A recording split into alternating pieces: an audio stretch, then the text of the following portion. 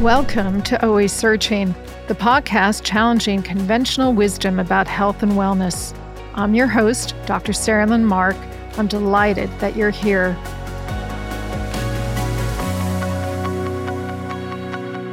Welcome to Mark My Words, a segment of the Always Searching podcast.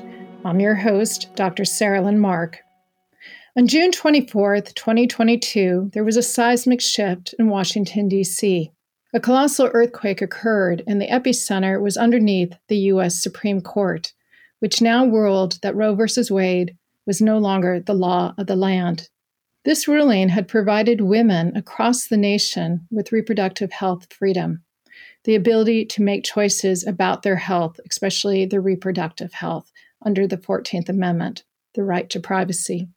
The late Justice Ruth Bader Ginsburg once said, "The decision of whether or not to bear a child is central to a woman's life, well-being, and dignity. When the government makes that decision for her, she's being treated as less than a full human responsible for her own choices." How profound. As a doctor, I want the government out of my patient's uterus as I would out of my patient's testicles or prostate gland. There is nothing more sacred than the relationship between a patient and her clinician. Nothing more sacred. There is privacy that is required. In fact, we even have laws in this country about health privacy. So now, with this ruling overturned, women in over 26 states in the United States have their right to make a choice at risk, where abortion is now overruled, where it may be illegal. Women's health has always been polarizing. It has been politicized, and now it has been criminalized. It's almost as if a physician would be trading in his or her white coat for an orange jumpsuit in order to provide basic, competent health care. Reproductive health is a critical component of health for women, and it cannot be negated. I think what is so concerning is that as this ruling occurred, others are concerned because one of our Supreme Court justices, Justice Thomas, has said other issues can be on the line, other rights. For example, how about the right to marry whom you choose to marry? How about what you decide to do within your own home? How about the right to contraception? And if we take this even further, we have to think about what are the other risks that may occur. Are we going to arrest women who drink or use drugs during pregnancy, or who don't follow through with their medications, such as to prevent HIV? How about men who don't take care of their bodies, which could impact potentially their sperm? You can see where we're going with this. There's also concern that what do you do if a woman has miscarried or she has an ectopic pregnancy where abortion may actually save her life? There are states now in the United States where it will be illegal to terminate a pregnancy even if someone has been raped, if there is an issue of saving a patient's life, or even with incest. It's extraordinary that in 2022, we're even addressing these issues, that this is even an issue after 50 years of precedent. I think on Friday, many of us felt such a sense of sadness. It was almost as if we had gone through the 5 stages of grief all within an hour. On Saturday, as I was preparing to give remarks for the International Medical Women's Association conference, I really spent some time reflecting on my own professional journey focused on reproductive health. I actually even went back to my book, Stellar Medicine, A Journey Through the Universe of Women's Health. It's a part memoir, part guidebook, exploring the controversial issues that we faced and really examining it through a political psychosocial lens. One of my favorite chapters in the book is A Womb on the Moon, and that's because one day we will be going to the moon. Women will be setting foot on the moon, and issues regarding reproductive health will certainly come with her as she comes from the planet to the moon, to the lunar surface. But what this did for me is it kindled a lot of memories that I had put back in the recesses of my mind so that I could focus on all the issues that we're contending with today, the pandemic, economy, war, social injustice. But by going back and reviewing my own history, it helped me to understand that that decision that came down on June 24th was not surprising.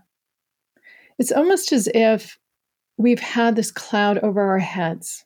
And finally, it happened. It's as if there was an insidious cancer eating away at the body. And then the patient went on life support, and finally the plug was pulled. I just want to share with you a couple of my experiences that I had in my life starting as a medical student that helped to elucidate, to enlighten me that reproductive health was something that we needed to protect. And we needed to be diligent in our protection of this basic, core, fundamental right. As a medical student in my first week at New York University School of Medicine, I was at Bellevue Hospital. And I remember a female obstetrician gynecologist came to speak to us, and she was sharing her stories about some of the patients that she had to treat who had had septic abortions because abortion at the time was illegal. And women were going to these back alleys, or they were using hangers, and they were coming in either dead or barely alive. And I remember my classmates and I nodded our heads in horror, but we really weren't too concerned because now Roe versus Wade was the law of the land. Women had the protected ability to make choices, to have self-autonomy, to make decisions about their own health care, and especially their reproductive health. I then had an opportunity a few years later during my elective years to see how medical care was practiced in other parts of the country. And in one of the community hospitals that I visited, I was scrubbed in a procedure, and it was for a 12-year-old girl, a child who had been raped by her father and was now pregnant. She was afraid to tell anyone that this had happened to her. And now it was too late to terminate the pregnancy. She was going to actually have to go through labor. I will never forget her screams, her shrieks of pain. You see, she was too young to deliver. Her body wasn't equipped to handle what was happening, and it was being torn apart. And that was the first delivery that I got to see. A few months later, I went back to New York, and I was at Bellevue Hospital. And a woman was now having to undergo another procedure. She was entering into her third trimester, and it was determined that she was carrying a fetus that had significant congenital abnormalities, and now her life was also at risk. And it was decided, she had decided with her physicians and her family and her religious leaders, that she needed to terminate this pregnancy so she could survive. And so we provided competent, compassionate health care to get her through this. So I had seen both ends of the spectrum. I then went to San Francisco for my training, and I lived across the street from a women's healthcare center. And on Saturday mornings, when I would leave very early in the morning to go work in the emergency room, I would see a group of men, generally white men, who were picketing and protesting in front of this women's health center. And when I would come back 12 hours later, they were still there. And I so often wanted to go up to them, but I was actually afraid for my safety, which was a bit ironic considering that they kept carrying signs, "Everyone deserves a life," that they should come with me, come back to the hospital and see the babies that we called baby boarders because nobody was picking them up. These were babies that had congenital abnormalities. They had fetal alcohol syndrome. They were addicted to drugs. They were HIV infected, and no one wanted them. In 1992, there was more legislation basically focusing on how one could trim abortion rights. How could one make it more difficult for a woman to have a right to choose what she needed to do to protect her health and well-being?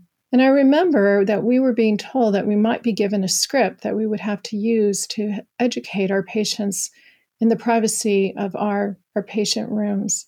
I was so appalled again by that I actually protested in the streets with other clinicians and the public because, again, protecting that right for our patient and the sanctity of our relationship. I then moved to Washington, D.C., where I became the medical advisor for women's health at the U.S. Department of Health and Human Services.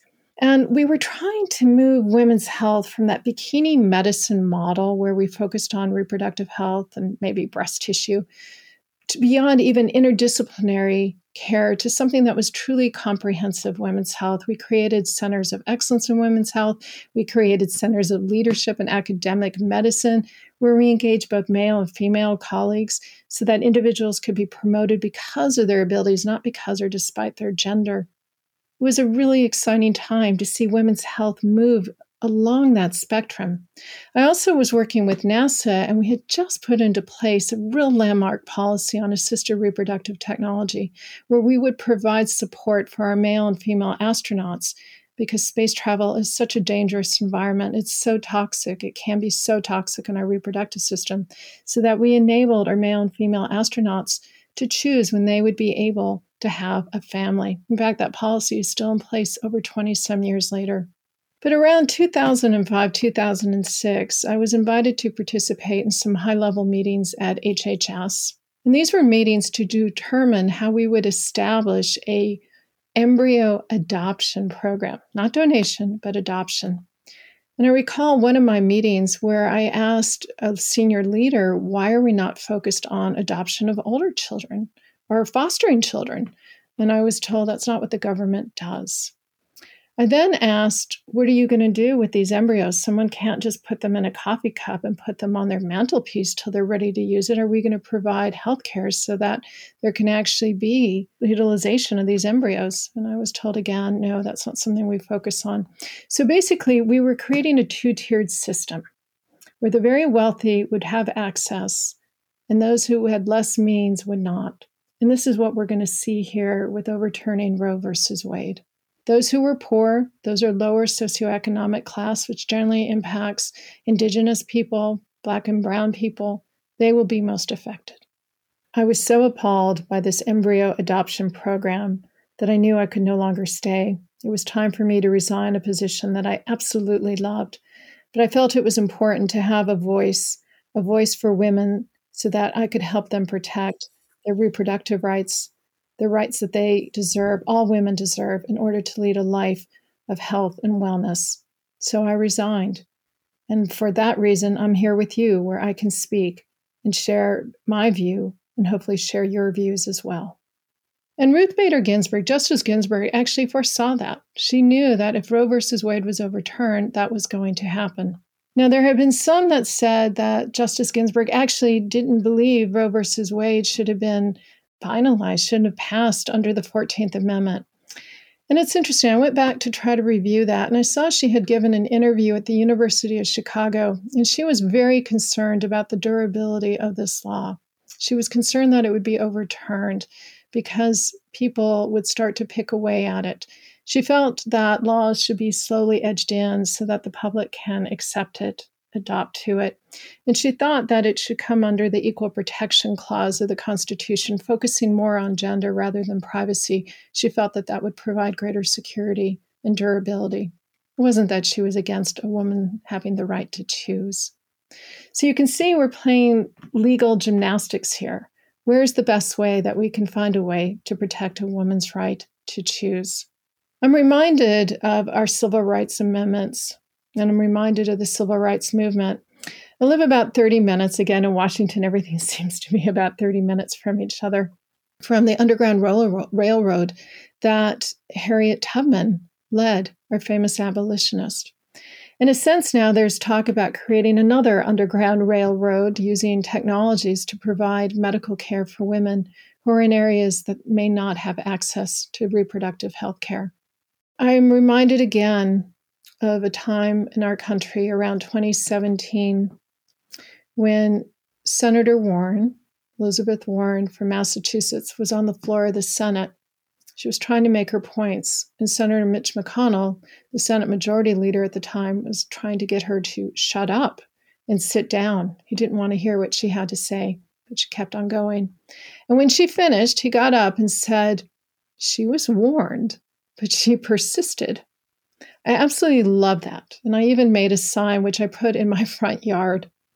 And I placed it there in the winter. And as we came into spring, flowers grew behind it. And I began to notice that people would stop in front of my house. The men would look a bit perplexed, and the women took out their cameras to photograph it. And I realized we had another important message here. So mark my words, this fight is not over. We shall persist. We must persist. So until next time, we're always searching.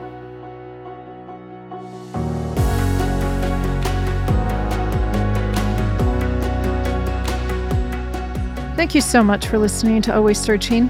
Please share it with your community. This podcast was produced by Noah Jones and hosted by me, Dr. Saralyn Mark. Until next time, we're always searching.